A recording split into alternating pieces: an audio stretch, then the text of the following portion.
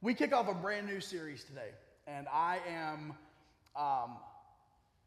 thought I was going to be excited about it, but then as I'm preparing and I got closer to today, I'm more excited than I thought I was going to be. You say, man, I'm pumped. We're going to be mostly in the book of Exodus. You know, a lot of people wouldn't be like, yeah, you know, Exodus, like rage. But man, I'm telling you, God is going to speak to us, I believe, in a real way in our series entitled Imperfect. Imperfect. I'm getting feedback in the monitors pretty bad. Am I off? It's like screaming at me. Imperfect. Imperfect. I qualify. Everyone here today, if you are here, you qualify. Imperfect. Those of you watching online, you may have stayed home because you didn't qualify today for the Imperfect series. Because I mentioned the last couple of Sundays, if you're perfect, this is not the series for you. So welcome to our perfect people that aren't able to be here today, because this series does not apply to perfect people. So listen, if you have friends that you've been considering bringing to church with you, if they're perfect, leave them at home. All right. If they are imperfect, invite them for next Sunday. Okay. That's the way we're going to do this. But today's introduction sermon is simply titled, Let Go and Watch God. Let go and watch God. How many of you heard the phrase let go and let God? You heard that phrase? I've heard it too. I changed it just a little bit because it has kind of the connotation that like we're holding God back, and if we'll just, we can let him, it's up to us. I like let go and just watch God. Watch God. How did we get here? We're going to be in Exodus chapter 2. Exodus chapter 2 this morning. How did we wind up in the book of Exodus in chapter number 2? How do we wind up with the birth of this man, Moses? If you remember back a couple of years ago, we preached a sermon series through the end of the book of Genesis chapter 37 through the end of the book 50. And that sermon series was called No Average Joe. And we preached about the life of Joseph. A lot of truths that we learned through the life of Joseph.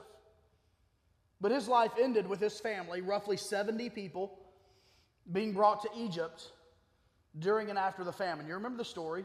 Joseph goes through all the difficulties, sold into slavery, Potiphar, prison, but he's second in command under Pharaoh, and he's in charge of distributing all the food for the famine, and he saves his brothers who had sold him into slavery, and he reunites with his father, who thought he was dead, and he brings his family, his extended family. He's able to bring them to Egypt. That's roughly 70 people. Rewind it a little bit further through the Abrahamic covenant. That plays heavily into the story of Moses. Selections from this unilateral covenant, meaning no conditions on this covenant. It was all God. It had nothing. There was not a stipulation on this covenant. This is a unilateral covenant from God to Abraham. It can be found in Genesis chapter 15, and here are some selections, some verses between verses 13 and verse 21. I'm not going to read every verse, but I'm reading some selections from that text in Genesis chapter 15. Then he said to Abram, know certainly that your descendants will be strangers in a land that is not theirs, and will serve them, and they will afflict them 400 years. This is many years before. This is during the Abrahamic covenant. And also the nation whom they serve I will judge. Afterward they shall come out with great possessions. Verse 16, but in the fourth generation they shall return here, for the iniquity of the Amorites is not yet complete. On the same day the Lord made a covenant with Abram, saying, to your descendants I have given this land, the promised land, from the river of Egypt to the great river, the river Euphrates, from the Nile to the Euphrates. And then all the ites here, the Kenatites, the Kenezzites, the Cadmonites, the Hittites, the Perizzites, we know them well, Rephaim, the Amorites, the Canaanites, the Girgashites, and the Jebusites, all the ites, the Ite family. But part of the Abrahamic covenant. Another part of that covenant, he told Abraham to be fruitful and to multiply. And multiply they did. According to Exodus chapter 12, the Israelites now numbered 600,000 men, plus women and children. So they started out with 70 in the land of Egypt after Joseph, his family. And now when we pick up in Exodus, by Exodus chapter 12 at least, there are 600,000 men and women and children. There was a lot of fruitfulness and a lot of multiplication. Once again, just part of the covenant being played out into our eyes. As you can imagine, as you remember, Joseph had earned the trust and the favor of Pharaoh, the king of Egypt at the time. However, in Exodus chapter 1 and verse 8, the Bible tells us, now there arose a new king over Egypt, a new Pharaoh, who did not know Joseph. You remember Pharaoh loved Joseph. He wanted Joseph's family to come. Well, over the years, that Pharaoh passes away. A new Pharaoh comes on the scene. He's like, I wasn't here for the famine. I didn't know what was going on. By the way, there's a principle there. That what you're there for, like for instance, this merger in our church, you're going to uniquely have a connection to this merger in our church. 30 years from now, there's going to be a whole lot of people that are involved in our church who won't have that same connection because they didn't know it. They weren't here, right? It's just natural. Well, that's the same thing that had happened. That Pharaoh he didn't understand the relationship that the Israelites had with the Egyptians. And so he began to view the Israelites as a threat. Can you imagine you had a whole nation of people in your country, 600,000 men, plus women and children, and he started saying, hey, listen, they're not far away from just being able to claim this land and throw me out as the Pharaoh, as the king, as the ruler. And he started seeing them as a threat. And so he puts taskmasters over them and begins to institute the slavery of the children of Israel. By the way, once again, another reference back to the Abrahamic covenant. And so he puts them as slaves, and they begin to work in hard labor, prison. Here it plays out in Exodus chapter 1. I just read 3 or 4 verses. Verse 11, therefore they set taskmasters over them to afflict them with their burdens. And they built for Pharaoh supply cities, Pithom and Ramses. But the more they afflicted them, the more they multiplied and grew. And they were in dread of the children of Israel, scared to death of them. So the Egyptians made the children of Israel serve with rigor. They made their lives bitter with hard bondage and mortar, in brick, and in all manner of service in the field. All their service in which they made them serve was with rigor. Trying to control the population of the Jews, Pharaoh unsuccessfully attempts to force the Hebrew midwives into killing all male newborns. So they're slaves, and he says, listen, all the slave mothers and midwives, if you have a son, you have to kill that son. They obviously did not go along with it, but then Pharaoh decides to mandate this genocide throughout the land. The very last verse of Exodus chapter 1 says this, so Pharaoh commanded all his people, saying, every son who is born you shall cast into the river, and every daughter you shall save alive. Genocide. I like to look at it as automatic abortion of every male son. Israel needed redemption. Israel was in bondage. Israel was in slavery. Israel had a death sentence on it. Listen, you kill all of the boys, and you're just a generation away from non-existent. You kill all the girls, you're the same way. But it just so happened they killed the boys. The persecution from the taskmasters was increasing. They were serving with rigor. And this is where we find ourselves in Exodus chapter 2. This is where God is going to raise up an imperfect leader. This is where God is going to raise up a man who will be a deliverer. This is a special man, Moses. Let's read our text for this morning. Exodus chapter 2, beginning in verse 1. And a man of the house of Levi, his name was Amram, we'll find that out later, went and took as his wife a daughter of Levi, Jochebed. Okay, Amram's the husband, Jochebed is the wife. So the woman conceived and bore a son. This is during that time of persecution. She conceived and she bore a son.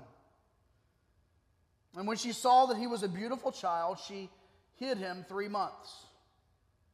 But when she could no longer hide him, she took an ark of bulrushes for him, daubed it with asphalt and pitch, and put the child in it and laid it in the reeds by the river's bank.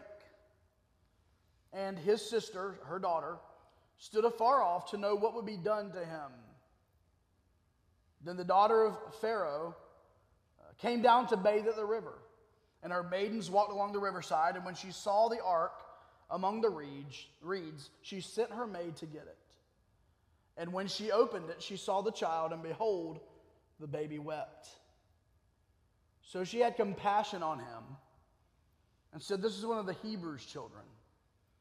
Then his sister said to Pharaoh's daughter, she sees what's going on, she comes down, "Shall I go and call a nurse for you from the Hebrew women, that she may nurse the child for you?" And Pharaoh's daughter said to her, "Go." So the maiden went and called the child's mother. Then Pharaoh's daughter said to her, "Take this child away and nurse him for me, and I will give you your wages." So the woman took the child and nursed him, and the child grew, and she brought him to Pharaoh's daughter, and he became her son. So she called his name Moses, saying, "Because I drew him out of the water." Let's pray together as we briefly unpack our text in a sermon entitled "Let Go and Watch God." Heavenly Father, speak through your word. Speak through this series. In Jesus' name we pray. Amen. In order to free his people to worship him, in order to free his people and to give them that land that he had promised in the Abrahamic covenant, God raised up an earthly mediator, an earthly deliverer, an earthly savior named Moses. Let's walk through this text kind of thinking through the lens of his parents as Moses comes onto the scene. His father Amram and his mother Jochebed. Let's see first this morning the wickedness of the culture. The wickedness of the culture. Amram and Jochebed were expecting a baby, not knowing if it would be a baby boy or a baby girl. Imagine there is a death warrant in the country for every baby boy that is to be born. And your wife is expecting. And back in those days, obviously, there were no ultrasounds. Now, the ultrasounds we have today, I mean, you got kids in there doing like breakdancing, flashing peace signs to the camera, flexing, and we can see it all. But back in those days, like some people still choose to do today. By the way, raise hands. Did anyone not want to find out the gender of any of your children? Raise your hand if you did that. You did not find out the gender. All right, couple, okay. All right. Some people still do that, and like they get ready for it. Like, hey, we'll see. But in this day and age, you couldn't. There was no way. And so imagine the joy of God is blessing us with a child, immediately followed with the anxiety of there's a 50% chance that if this child is born and it's a boy, it will be killed. Genocide.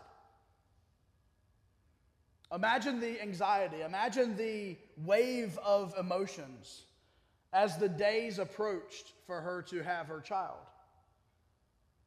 Not only that, but they found themselves in the middle of hard labor slavery. They found themselves in the middle of Amram going to work all day and being beaten by his masters, no doubt, and being given bricks to carry from one spot to the other, and just hard labor slavery. Slavery, genocide. As I said earlier, I would actually, maybe for 2020, I would use the word automatic abortion to the young boys. And friends, can I say this morning, God does not promise us a perfect set of circumstances in which to easily live out our faith and our lives as followers of Christ. Let me repeat that. God does not promise us advantageous, perfect, good, sunshine circumstances, okay, in which to easily live out our faith as followers of Christ. In fact, Scripture is riddled with people who lived through very difficult circumstances and live their faith as followers of Jesus Christ. In fact, there's not many stories in the Bible that say so-and-so was born, everything was great, everything went smooth, they became an adult and became an amazing spiritual leader. Everything was great their entire life. Name me one. It's not there. So I would say this, if you say, man, my life has not been easy, my circumstances are difficult, you don't know the way I was raised, you don't know the way my parents treated me, you don't know the situation in my family, you don't know how messed up we are. Well, guess what? Welcome to being a perfect candidate to being greatly used by God. Welcome. Hey, if life's been good to you, if everything's just been fine and you've not had any issues or struggles in your life, just wait. If you want to be mightily and greatly used by God, I promise you, He's going to refine you. And Amram and Jochebed were faced with these impossible circumstances. Can you imagine having your child not knowing what it will be and having your baby and finding out it's a boy? And just the wave of emotions that goes over a mother knowing that she just gave birth to a boy who would be completely annihilated by the genocide of that day. We must embrace this statement, church, and we must understand this statement. And you've probably heard it before. The darker the night, the brighter the light. Hey, the darker the night, the brighter the light. Pastor Josh, I don't like the culture. I don't like what's going on around us. I don't like the way freedom of speech is turned into seemingly pitting one side against the other and hate from this side and hate from this side. I don't like the way our culture is. Well, the darker the night, the brighter the light. I don't like the fact that I go to work and all this is shoved down my throat and it's wickedness and it's ungodliness is shoved down my throat. Well, the darker the night, the brighter the light. In a greater context, Moses was born during a season of spiritual barrenness for the children of Israel. And God tends to do His greatest works during those spiritual barren seasons. Think of the state of Israel at the birth of Christ. A time of oppression under the Roman Empire, 400 years of basic silence even from God. There's another 400 years. There was a 400-year period of slavery. There's now this other 400-year period between the Old Testament and the New Testament. But this time of oppression, think of Christ coming as the children of Israel under Roman oppression. They were not faithful to God, yet He sent Jesus. Think about the state of the church at the time of the Reformation. The church had been riddled with heresy and immorality throughout the church, and they were pulling away from God, yet God's, in His providence, had a man named Martin Luther challenge the church of the state. And his challenge was basically, I read the book of Romans. And God sent the Reformation. This is what we have here. The Israelites are experiencing slavery and spiritual barrenness, and they were not being faithful to God. Yet He sent them an earthly mediator, an earthly leader, a savior, and his name was Moses. Think about this. Amram and Jochebed did not know. They did not have a prophetic word from God to say, hey, listen, the son that you have inside of you when you birth him, he is going to lead the children of Israel out of slavery in Egypt. They didn't know that. Think about it, families. Think about it, mom and dad. Amram and Jochebed did not know Moses had this calling on his life. They didn't know. What were they doing? They were doing exactly what they thought was the right thing to do. It didn't matter if Moses would have grown up to be a slave in Egypt. They believed in what they believed in, and they made decisions appropriately, no matter what the culture said around them. They were faithful to their God, and they were faithful to their faith. And this morning, no matter the wickedness of the culture, no matter what's going on around us, we need men and women of God and families of God and churches of God who will come together and say, listen, the darker the night, the brighter the light. The darker this world is, the more dark we see our culture in, hey, the brighter the light shines for Jesus. But not only do we see the wickedness of the culture this morning, but secondly, I want us to see the boldness of faithful parents. We just mentioned it. The boldness of faithful parents. Look at chapter 2 and verse 2. So the woman conceived and bore a son, And when she saw that he was a beautiful child, she hid him 3 months. When she could no longer hide him, she took an ark of bulrushes for him, daubed it with asphalt and pitch, and put the child in it and laid it in the reeds by the river's bank. Jochebed has Moses. I'm sure the discussions inside of the house were, what are we going to do? How long are we going to be able to hide this? I mean, we can't hide this forever. I'm sure, I'm just thinking logically here, I'm sure that as they put clothes on the child, and maybe the child's hair, maybe the child wasn't recognized as being a boy right off the bat. How many of you have ever made that mistake? Let's be real. How many of you ever made that mistake? You see like a kid, and you're like, oh, isn't she cute? And it's like a little baby, and it's like, his name is Charles. Oh, my bad. I'm sorry. I didn't know it was a boy. My bad. He had clothes on, not much hair. I didn't know what to say. But I'm sure that after a while, you couldn't really get away with that. And think about the discussions that Amram and Jochebed had. Would they press forward in faith, or would they make their decisions in fear? Hey, by the way, 2020, by the way, church family, are we going to press forward in faith, or are we going to make decisions out of fear? And Amram and Jochebed boldly pressed forward in faith. Boldly they constructed a small vessel sufficient to keep Moses afloat as a small newborn baby. Boldly they laid him down. Boldly they released their grip. Listen to me, parents. Boldly they gave up their control of their 3-month-old. Boldly they acted in faith. Boldly they let go and watched God. Boldly they said, it is literally out of our hands. God, you've brought us thus far. For 3 months, God, we've hidden this baby boy. We can hide him no longer. God, it's out of our hands. And now we're operating in faith. And by the way, if you knew the outcome, it wouldn't require faith. For some of us fellow control freaks in the room, like me, if you know how it's going to come out, it's not faith. It's pretty simple. But they let go, and they watched God. Parents, this morning, I don't know if it speaks to you like it speaks to me, but I so often find myself holding on very tightly to my role as father. Neither one of my girls are in here right now, so I won't embarrass them. But I hold on to my role as father. I'll be honest with you, as a man, I embraced that role. I got to be honest with you, it was a couple years after my youngest was born. I struggled for a little bit. I'm like, man, I don't know what's going on. Like, I'm a kid that just had kids. I have no clue what I'm doing. By the time Avery turned 2, I said, you know what, this is it.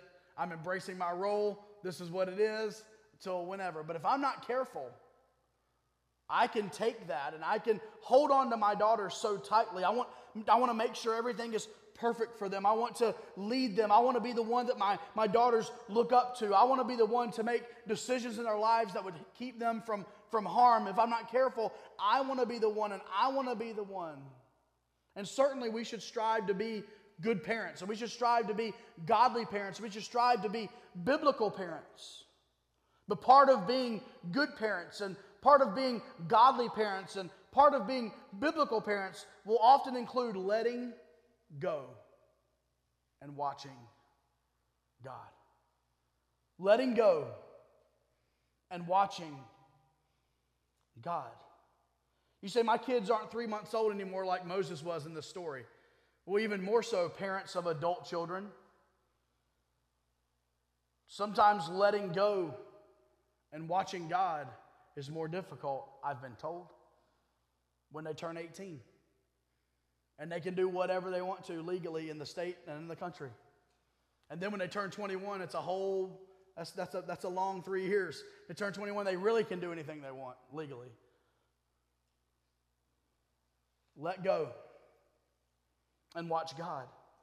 Stop putting your hands all up in their business and in their lives and let God draw them. Let God work on them. You present your kids to God in faith, knowing that He can work it out in His providence. Amram and Jochebed were the faithful remnant in this story, the faithful remnant that we hear so much of throughout Scripture. There was always a faithful remnant here or a faithful remnant there. Well, Amram and Jochebed were the faithful remnant here as parents, faithful parents, spiritual parents, bold parents. And this morning, parents, I challenge you to live a life of boldness and to be willing and ready to say, okay, God, she's yours. Okay, God, He's yours.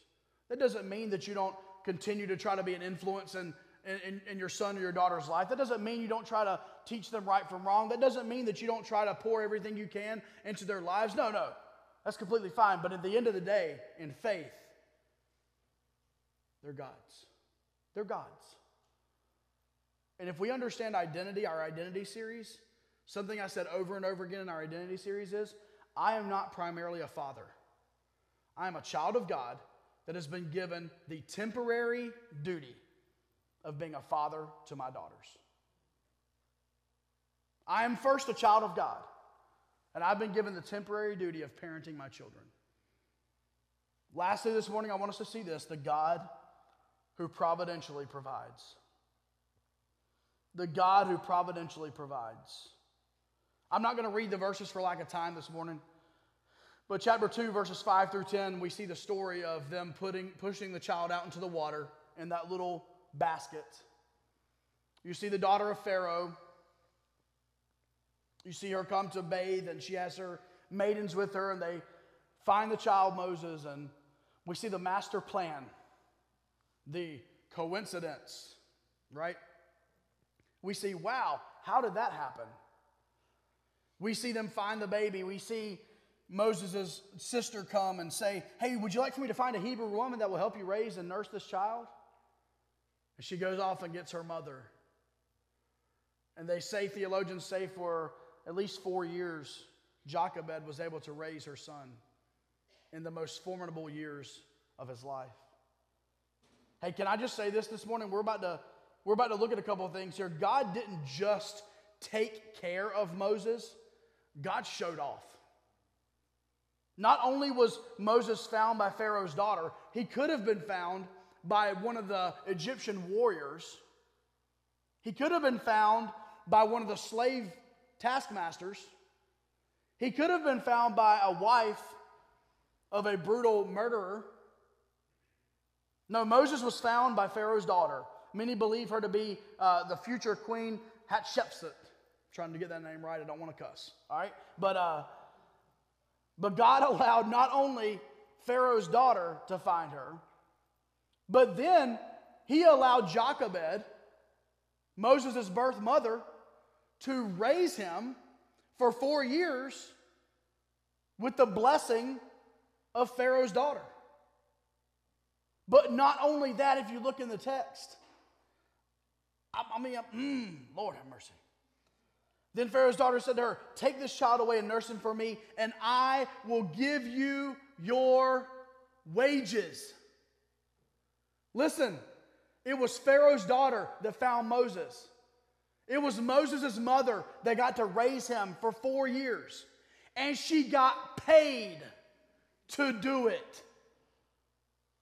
She got paid by Pharaoh's daughter to do it. Hey, don't you love it when God doesn't just take care of us with the bare minimum, but every now and then God says, hey, I'm gonna just overload you. I'm gonna load you with mercy and grace and blessings today.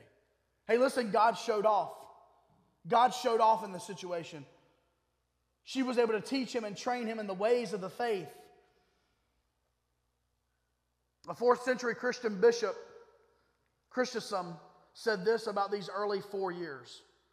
Surely Moses' mother must have related many of the stories found in early Genesis to her child. The stories of a God who spoke to Abraham and Isaac and to Jacob, and who used Joseph to save the family from starvation. These all shaped Moses' sense of identity. As an adult, he would take a stand with the slave population and reject his privileged position as a prince of Egypt. Hey, why do we have children's ministry? Because we believe that even as young as birth to 4 years old, they are some of the most formidable years in the life of a human being. Kids learn more when they are younger than you will ever learn as an adult. If you don't believe me, play a song one time, and your kids will know the song. Play that song for you, and you've forgotten anything about the song 2 minutes later. Tell your children that they have 3 minutes to learn a verse of Scripture by heart, and they will come back and they will recite it by heart.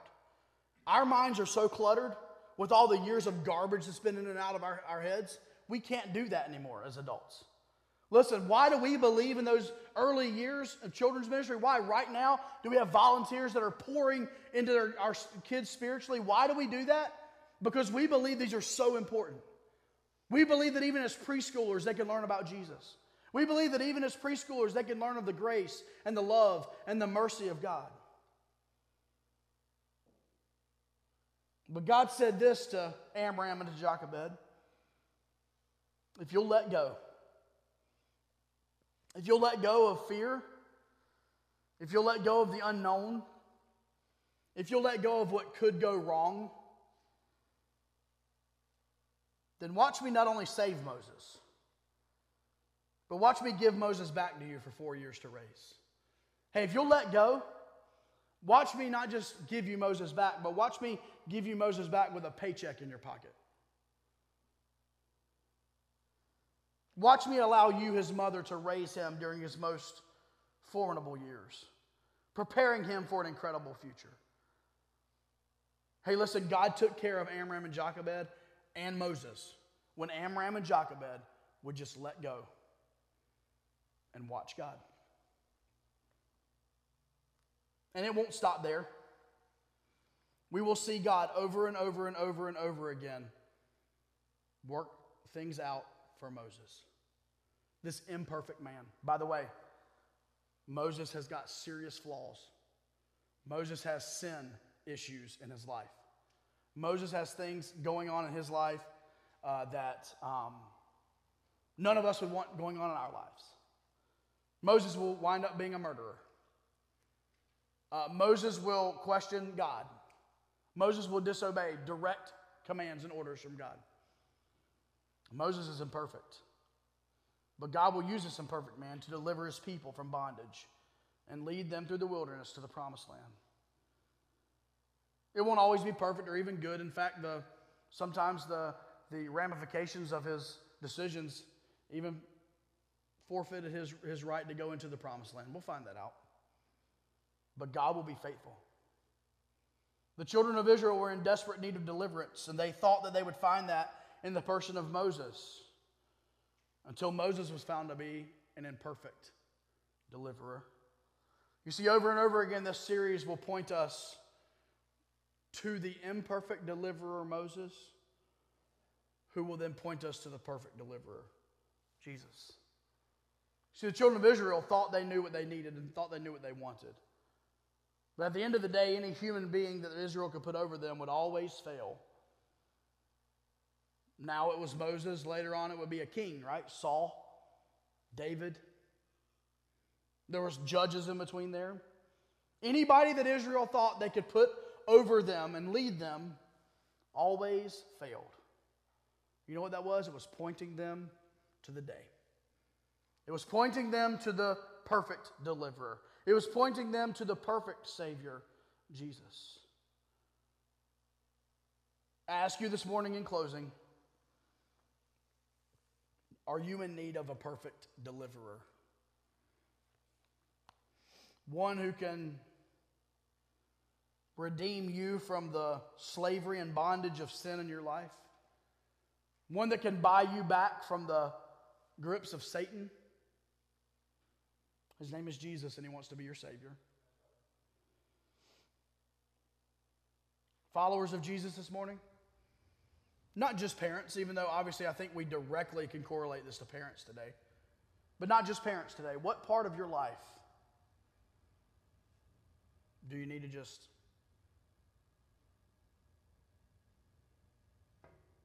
If I can ever be so bold,